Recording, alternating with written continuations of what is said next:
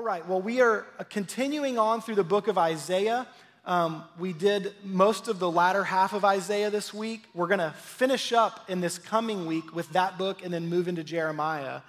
And man, it's so rich. Like there's so much material from the prophet Isaiah. Halfway through the week, I'm just still kind of going, okay, Lord, like there's a lot of content. Where are we going? Where are we headed? What are you trying to say to my own heart? And so here's where we've landed. I'm going to do a 2-part mini-series this Sunday and next Sunday. And what we're going to do is we're going to look at Ephesians chapter 6 through the lens of Isaiah. Paul actually draws from a lot of imagery in the book of Isaiah.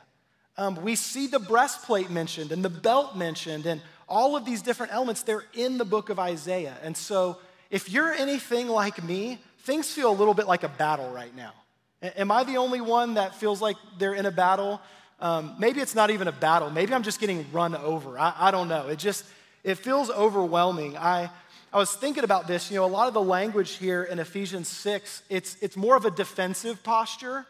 We'll read some of this together in just a minute, but there's kind of this defensive posture of just like, I'm just trying to hold my ground. I'm trying to stand in the midst of challenging, evil times, difficult times. And I'm standing my ground, and I began to think, I remembered back to playing basketball in high school. You know, I'm one of the people that's hopefully optimistic. We'll watch some NBA in about a month. I don't know. We'll see if they pull that together. But I can remember our coach would make us do this drill that purposely put us at a disadvantage, where 3 guys would have the ball, they would be on offense, and they'd be coming down the court, and 2 guys were trying to stop them. And your posture mattered so much. How you stood mattered. If you were just kind of upright and not ready and back on your heels, man, you were just going to get overpowered. They were going to go right past you and score. And so you really had to adopt this posture that was like ready to meet them and ready to kind of adjust, right? And so I'm more on the balls of my feet and my knees are bent a little bit. I'm in this ready position where, yes, they're coming at me, but I'm going to go out and meet them. And I'm going to be ready to put up some resistance. And I know that's a silly picture of this, but listen, that's the idea here in this passage is that there are difficult times, difficult seasons. Paul writes in just a minute, he talks about the evil day. And I believe to some degree, you know, every day on this earth, it's a world that's riddled with sin, and so there's evil around us all the time. But you know, there's just those moments that especially feel like the evil day. You know what I mean? Where it's just like, today is that day. The last few months have been that day. It's one long evil day. It can feel that way. And so God gives us what we need to be able to withstand in the evil day. That's what Paul talks about. And I want to encourage you. There's portions of Scripture that are equipping us as the people of God to live in this world in which we live. And if you're like me, when we get to the portions of Scripture that are giving us instructions, things to do, somehow in my mind, the parts of Scripture that are more heart-based, it's easy for me to recognize, like, I need God's presence for that. Right? To receive forgiveness, I need the presence of God to help me receive his forgiveness. You know, to understand and appreciate God's love. But then when I get to the portions of Scripture that seem practical, it's so easy for me to forget that God is right there with me, empowering me to do the practical stuff. Like his presence is an essential part of this. And last Sunday we were talking about the presence of God and that his presence, it's revealing, it helps us see truth, see reality. His presence purifies us, and then it inspires us to go forth, to be who he's called us to be. And so I hope that as we're looking at this together, and this is what I believe we're going to see through the prophet Isaiah, is that these tools that God has given us, they're not tools that we use on our own. This is actually a practical way to experience God's presence.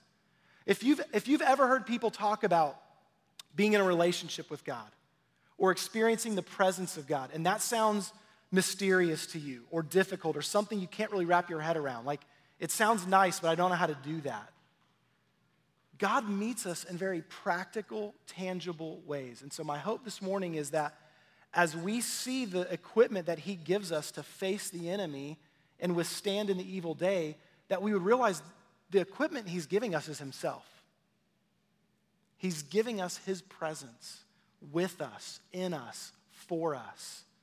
And so don't view this as a list of instructions to do on your own. Hear this as God saying, I'm with you and I'm equipping you and we've got this together. Y'all got that? You with me? Yeah? Okay, so let's start in the book of Ephesians. I want to read kind of the prelude to the armor of God. And so this is Ephesians chapter 6, beginning in verse 10. Finally, be strong in the Lord. See the language he's already using? Not strong in your own strength, strong in the Lord, and in the strength of your might, his might.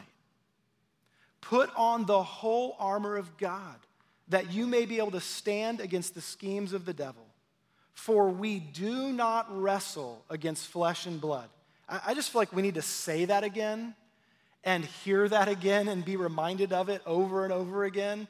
We are in a tumultuous season, and there's a lot of wrestling going on a lot of levels. And we need this reminder. We do not wrestle against flesh and blood, but against the rulers and against the authorities, against the cosmic powers over this present darkness. Like what we're facing right here that's real today. That's against spiritual forces of evil in the heavenly places. Therefore, I shouldn't even begin to try to face that stuff by myself, ill-equipped in my own strength. Therefore, take up the whole armor of God. Notice the emphasis twice in this passage, the whole armor of God. We need every bit of what he has for us, that we may be able to withstand in the evil day, and having done all, to stand firm. To stand firm.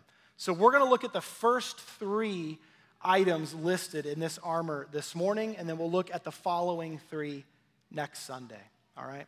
So here we go. The first thing mentioned is in Ephesians 6:14. Paul says, stand therefore, having fastened on the belt of truth. The belt of truth. A belt is so important. It holds everything together. It holds everything together. There's a safety element to it. There's a covering element to it. It's the element that ties everything together. You know, if we were back in ancient times, it would literally be tying our robe and everything. It would kind of just pull it all together. It's like the anchor point. And so God says, let truth be your belt. Be what is your anchor point, what pulls everything together. It's truth. Now, listen, we could do a whole Sunday talking about truth. We could talk about the truth of what I'm seeing and facing. There's an evil day in front of me. You know, Paul doesn't shy away from that. He doesn't say, hey, the sun is shining, the flowers are blooming, it's beautiful, you're cruising through a beautiful valley surrounded by amazing mountains, and you might occasionally just stumble across a little problem. And so wear some armor just in case. That is not the description he gives. This present evil darkness, this evil day, spiritual forces that are after you. We don't hide from that reality. That is part of truth, recognizing that we do face challenges. I think for many Christians, we've somehow developed the mentality that faith means minimizing the problems, pretending they're not there. Pretending they're not real, they're not formidable. God doesn't call us to put our head in the sand or put blinders on and pretend like there aren't real problems to face. But he says you can be equipped with truth because there's more to the story than just that enemy you see right in front of you. Or maybe the enemy you don't even recognize that kind of came in and took you out from the side. Those unexpected things that hit you. That's part of the truth. And see, that moves into kind of the next territory is kind of our truth. Now, I hate the phrase, my truth. I'm not a fan of that. But I think the heart behind it, there's some accuracy to it. And it's the idea of just my experience, what I've experienced, my perspective on things, what I'm going through. And man, that's real. It's real to us. what I'm facing, what I'm feeling, what I'm going through, the experience I have, those are real to me. But the reason I think it's wrong to call those my truth is it acts like it's this fixed thing that is fully accurate and representative. Now, something might be very real to me in my experience. The emotions and feelings I have, they're real. But God comes alongside and he says, hey, listen, in the midst of what you're seeing and what you're facing, I'm not saying that's not real. I'm just saying maybe there's a perspective you don't have. Maybe you don't see the whole picture. And so look to me because I am the ultimate source of truth. I am the God who presides over reality. I'm the one who at my core, I am the truth. Jesus said of himself, I am the way, the truth, and the life. And so with your limited perspective and what you're going through and what you're struggling, you can be real about that. Don't pretend, don't hide, be real about it. But then come to me and recognize I have something to offer you. I have perspective to give. And so this is what Isaiah is talking about where he picks this up and the Lord is speaking to his people and he says, this is in Isaiah 45, verses 18 through 20 and then verse 22. For thus says the Lord who created the heavens and the earth. He is God. There's these little parentheticals in here with exclamation points. The one who created the heavens, he is God. The one who formed the earth and made it. He established it. He did not create it empty. He formed it to be inhabited. He made this earth for us. I am the Lord and there is no other. I did not speak in secret in a land of darkness. I did not say to the offspring of Jacob, seek me in vain. I, the Lord, speak the truth. I declare what is right. He says, listen, I might feel hidden. You might think that you're in the dark, but you're not.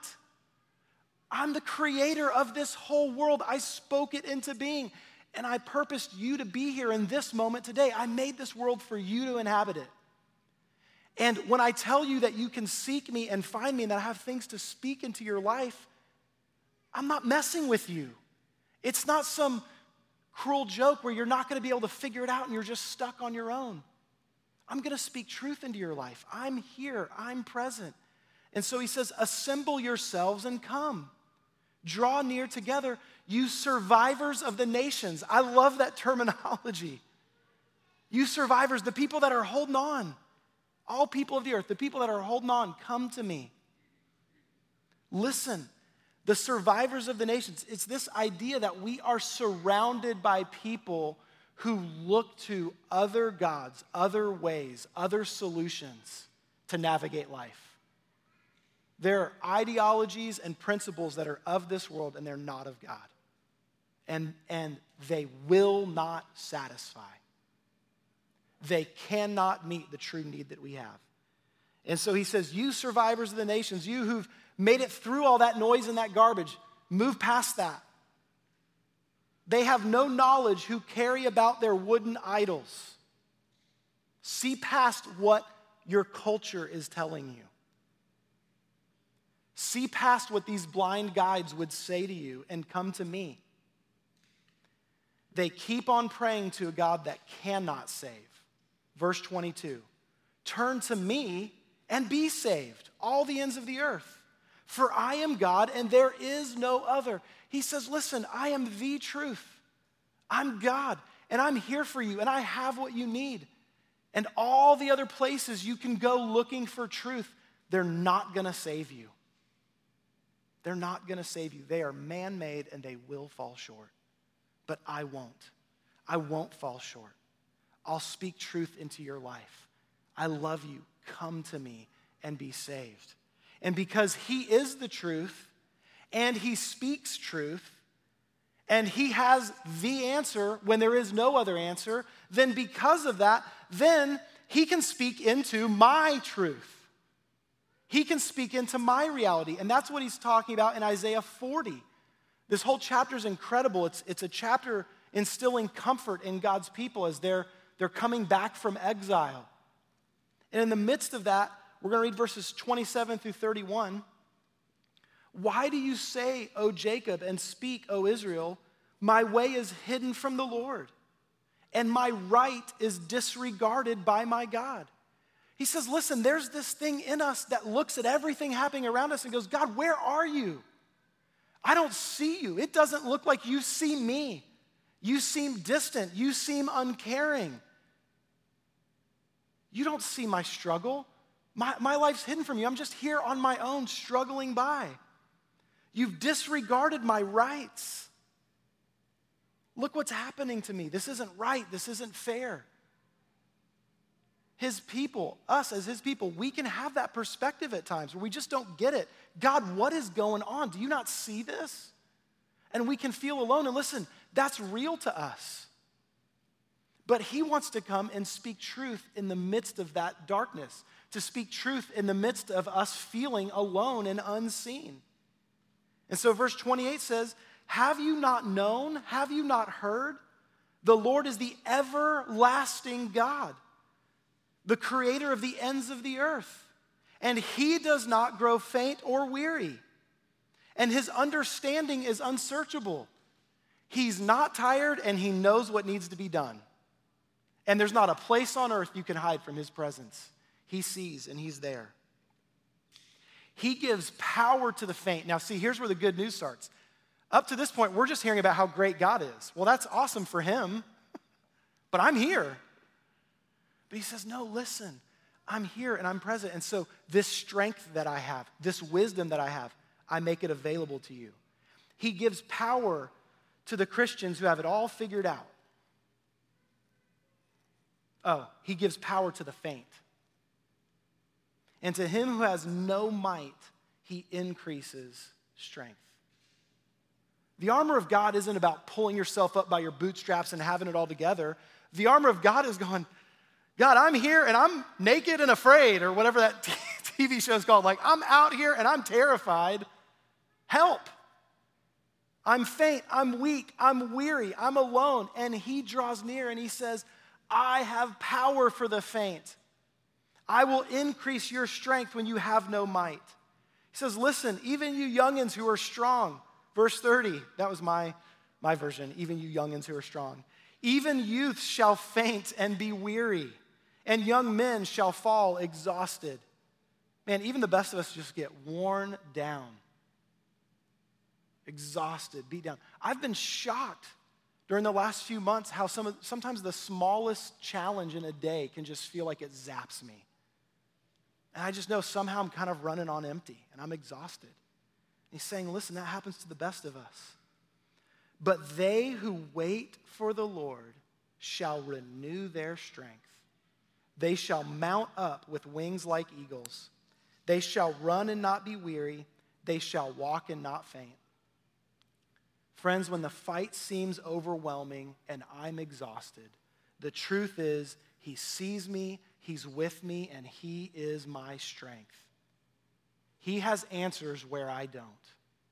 He has strength where my reserves are low. When I'm worn down, he can provide rest for my soul. That's the belt of truth. Recognizing my weakness and my need, recognizing the challenges of the day, but in the midst of all of that, seeing the larger, greater truth that my God is the creator of heaven and earth, that he is ever present, that he is all powerful, that he is all knowing, and that he is for me, and I can find him. I'm not alone. He's with me. And so this belt of truth that we put on, I love this. In Isaiah chapter 11, we read some of this during communion. In Isaiah chapter 11, verses 1 through 5, there's this description of Jesus. And verse 5 says this about him.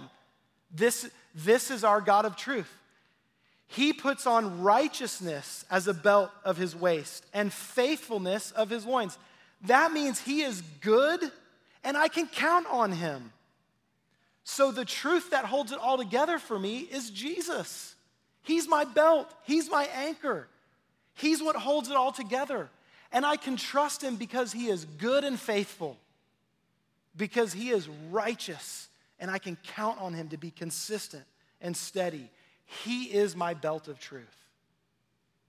He is the way, the truth, and therefore I have life because he's my anchor. That's number one, truth. Breastplate of righteousness. It flows right into this because Jesus, he's the one that has righteousness. We just read that description there in Isaiah 11:5. So Ephesians 6:14, the second half of that just simply says, we put on the breastplate of righteousness. This is like what protects everything in my core. The things that keep me going, my lungs, my heart, all the stuff that's so essential here. The core of who I am, it's protected by righteousness. Have you ever felt exhausted trying to protect yourself with your own righteousness? I need to be right. I need to be good. I got to have this figured out. I need to be handling this situation the right way. And like us at our best, us at our most righteous, there's going to be holes. And you better believe the enemy will find those holes and use them to his advantage to wound us. For many Christians, we've recognized the truth of who God is, and we've taken him in, and then we slip into this mentality of, I've got to be the righteous one now. I've got to pull it together and live right and have the right things to say and the right responses in every situation. And it's just an exhausting way to live, to try to keep it all together. Isaiah 59 unpacks this need for righteousness. See, righteousness is needed. There are times where I feel the need for justice in my life. It feels like the things happening to me, at me, are unrighteous. They're unjust. And there are times where other people need to be protected from my unrighteousness. I think my kids experienced that once or twice this week when Dad got a little too easily irritated with them. But God sees this need for righteousness on the earth. In Isaiah 59, verse 14, God assesses the situation. He says, justice is turned back, and righteousness stands far away, for truth has stumbled in the public squares. Man, that is happening left and right now. We're looking for justice. We're looking for righteousness. We can recognize maybe some places where it doesn't seem to be there. Man, you start moving into the territory of, so what do we do about it? And it gets confusing real fast. And we're stumbling along trying to figure out what's right, what's true. Uprightness cannot enter. Verse 15, truth is lacking. And he who departs from evil makes himself a prey. It's risky to try to live in truth.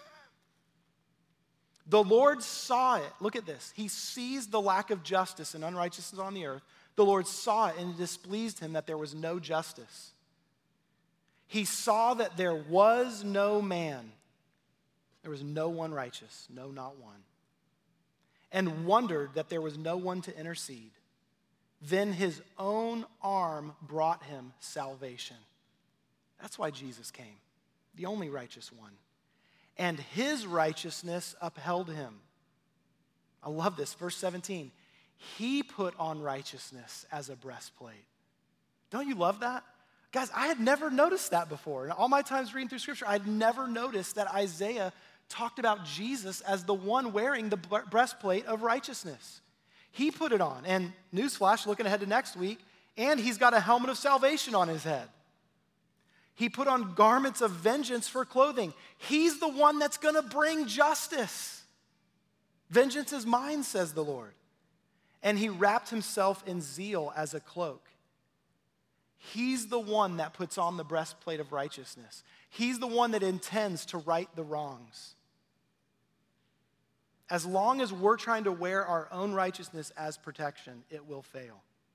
But what we're able to do is we're able to set aside our striving for our own self-righteousness and just take that off. God, I'm tired, Lord, of striving on my own to be righteous, to be good. I just can't do it. And so I set that aside. That thing's full of holes anyways. Even at my best, I keep falling short. And so Jesus, would you apply to my life? Would you protect the core of who I am with your righteousness? God, if that means cleansing and purifying me in the midst of my unrighteousness, would you do it?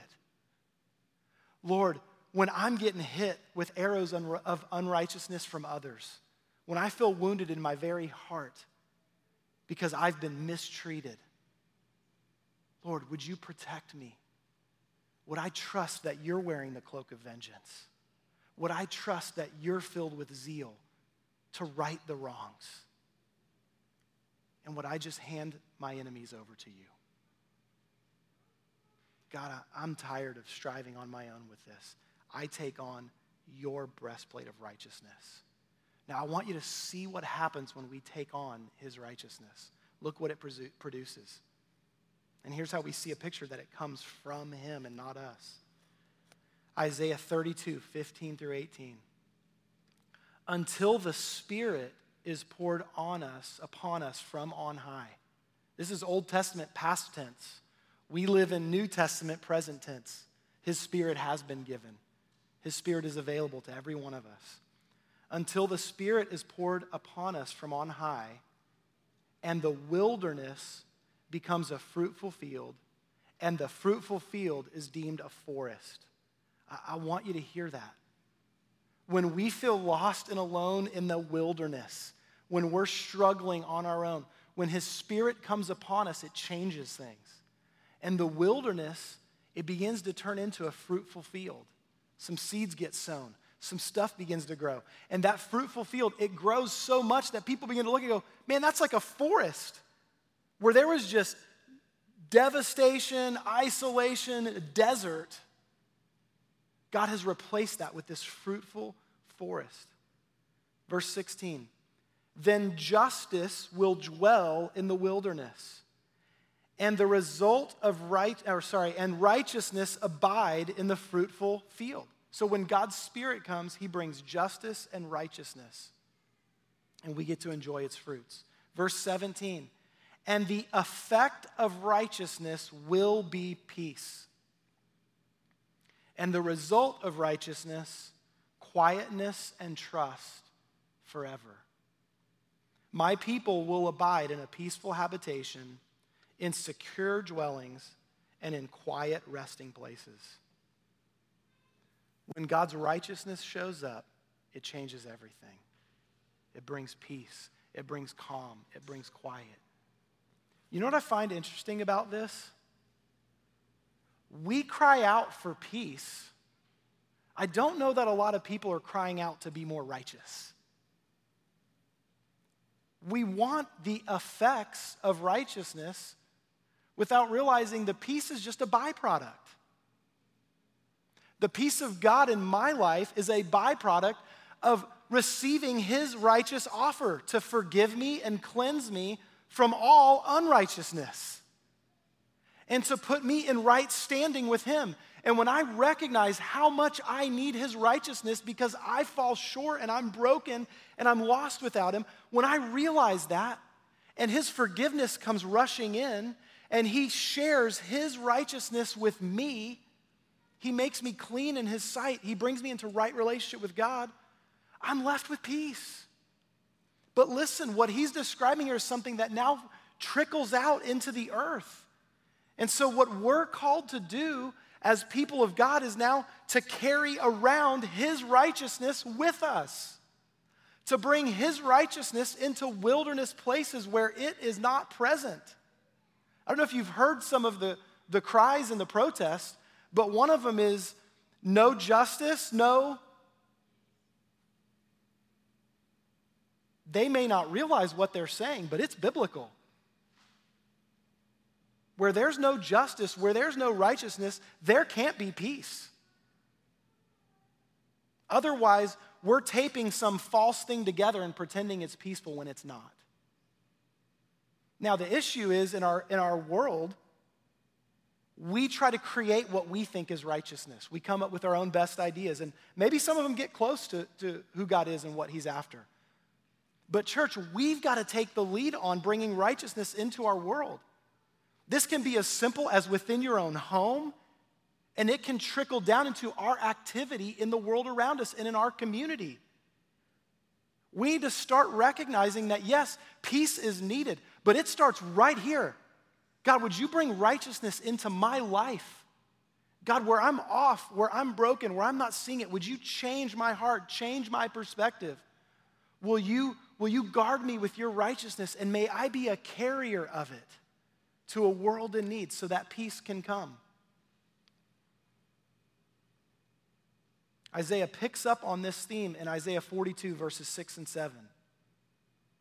God's talking to his people, and he says, I am the Lord. I have called you in righteousness. So this is for those of us who have taken on his righteousness. I will take you by the hand and keep you. So first of all, really good news for us. I don't have to fight to maintain righteousness. He's with me right there. He's holding my hand and he's keeping me going forward, walking with him. But where are we going? I will give you as a covenant for the people, a light for the nations. He gives his righteousness to us. He holds our hand and he says, let's go. You don't get to just keep that at home with you. There's a world out there that needs light. There's a wilderness out there that needs some seeds sown into it so that justice and righteousness can grow and the people of the land can live in peace. And so we're going to go be a light to the nations, verse 7, to open the eyes that are blind and to bring out the prisoners from the dungeon, from the prison those who sit in darkness. Friends, this leads to our next piece of armor. I'm going to try to move through this quickly. But when we're anchored in truth and we've received the righteousness of God and he's now present with us moving into the world, what's the next piece of armor? Verse 15. And as shoes for your feet, having put on the readiness by the gospel of peace. If you're a little more old school, having your feet shod with the gospel of peace. Anybody ever been in one of those old Christian bookstores that had like the Armor of God kit for kids? I grew up in a church that had its own little mini bookstore. And I can remember just, the helmet and the shield and the whole deal. Your feet shod. Just your feet ready, prepared to bring peace. Listen, this is who Jesus is. He's the ultimate one who brings and carries peace. Isaiah 52, 6 and 7. Therefore my people shall know my name. Therefore in that day they shall know that it is I who speak. Here I am. How beautiful upon the mountains are the feet of him who brings good news, who publishes peace, who brings good news of happiness, who publishes salvation, who says to Zion, your God reigns. How beautiful are the feet of Jesus that bring good news. Listen, when I think of feet, maybe there's a few people out there that think feet are beautiful. I don't. When I think of feet, I think of something kind of gross and dirty, smelly, right? Feet it doesn't evoke pleasant thoughts in my mind. Just last weekend, I was barefoot and we were outside and having this little campfire kind of on our back patio area. And there's a part of our yard that meets up to like this brick walkway and patio area. And so part of it's flat right up to the brick. And then just like a foot over this way, the brick goes up and it sticks up above. And so I'm carrying some wood over to the fire and I think I'm on the flat part and I hit the brick. And then I hit the brick. I was down. It was bad. People were, like my family was there and they were all kind of gasping like, whoa, that looked really bad. And I'm immediately shouting sarcastically like, I'm okay, it's not a big deal. But my foot was hurting bad. It was nasty. It got cut open. It was bruised really bad. Like it looked horrible. Did not look pretty. If you've ever injured your feet, like when you have to walk around the next few days, it's just the most miserable experience. I think in movies, like the thing that gives me the most pain, it's like that scene in one of the Home Alone movies where the bad guy steps on the nail. Like just even saying it, did that just give y'all like, did you feel it a little bit? Oh, it just bothers me so much. Feet, when they're hurt, when they're injured, man, it's just the worst.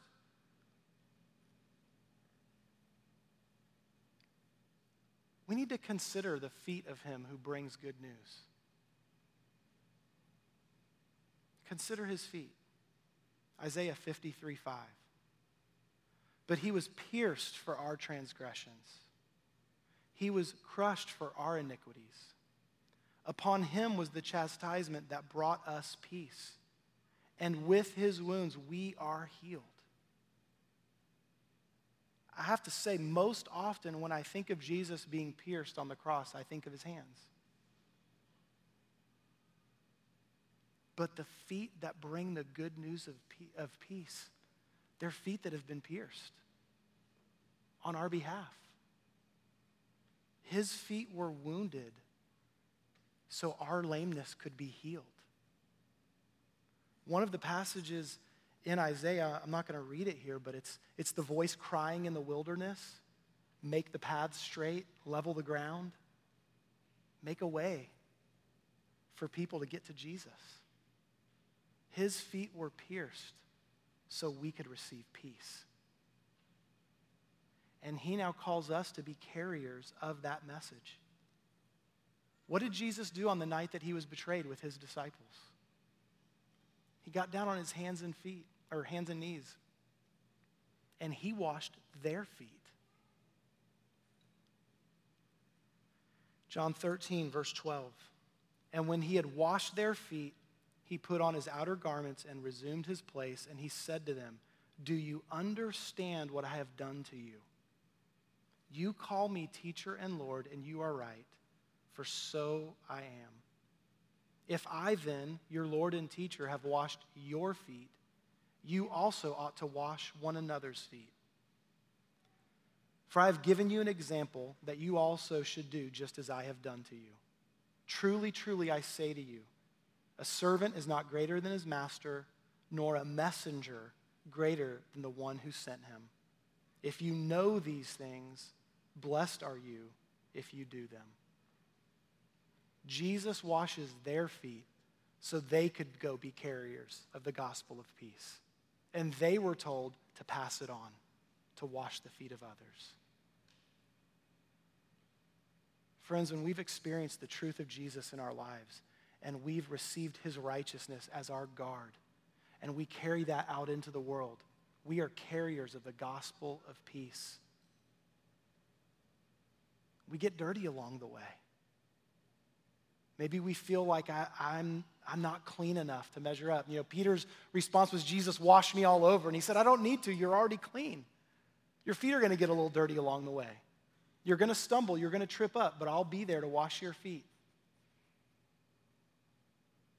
And now you go and be a carrier. And guess what? If you're going to be a carrier of the gospel of peace, you got to be ready to get your hands dirty. Many of us, when we look at what's happening around our country, in our community, wherever it is, I think somehow we've got this expectation like the world needs to clean itself up. Like they need to get their act together. Like they should know what it is they're supposed to be doing. They don't have truth, and they don't have the righteousness of God. How could they experience peace? And guess what? They're going to be a little dirty. But we have received the truth of the gospel of Jesus. He loves us. He's our anchor. He holds us together. He's given us his righteousness, and now we have peace. And friends, we should expect that we are living in a dirty world that's in need of some cleaning. And so if I'm going to be a carrier of this gospel, I've got to be ready to get my hands dirty. I've got to be ready to meet somebody at their lowest point. Am I willing to get my hands dirty in order to be a carrier of the gospel of peace? When I do that, I'm not alone. He's with me. He's in me. He goes forward with me to comfort people. All right, I am going to read this passage, and I'm closing with this. Isaiah 40, verse 1. Comfort my people, says your God. Speak tenderly to Jerusalem and cry to her that her warfare is ended. You know, Alex was talking about the battle being won. People don't know that the battle is won until we tell them. That's what Juneteenth was all about just a short while back. There were people who had been set free for years, but no one carried the message to them, so they were stuck. Christians should resonate with that. We've got something. We've been set free. Let's first make sure we've received that. Let's enjoy the peace with God that we have. Let's stop striving to be righteous. He makes us righteous. Let's see the truth of God present with us in this world. And then, friends, let's comfort others with this truth. The victory is won. Their iniquity is pardoned. That she received from the Lord's hand double for all her sins. Verse 3, a voice cries in the wilderness, prepare the way of the Lord. Make straight in the desert a highway for our God. Every valley shall be lifted up, every mountain and hill be made low. The uneven ground should become level, and the rough places a plain. How is God calling me to act in the world in such a way that it makes it possible for people to get to Jesus? Where can I fill in holes to lift others up? Where can I wash the feet of others to bring them into the presence of Jesus? To be a carrier of the gospel of peace. Friends, if we want to experience God's presence and withstand the evil day, let's look to Jesus. We're held together by the one who is truth. We're protected by his righteousness. And we carry the good news of his peace wherever we go. Amen? Let's pray. Heavenly Father, we thank you for your great love for us. We thank you that you are our protector and our God. Lord, we acknowledge we live in a difficult time and season, an evil day. But Lord, would you remind us that in the midst of what is obvious to us, that you are present. You are our anchor. You are the truth that guides us. When we're weary and worn down, you're there. Lord, help us to lay aside our striving and to receive your righteousness. And may we enjoy the peace that that brings, and may we be carriers of it to a world in need. It's in Jesus' name we pray. Amen. Amen. All right, friends, I love you. We'll see you soon. Friends watching online, we love you guys. You're in our prayers. We'll see you soon. Y'all have a great day.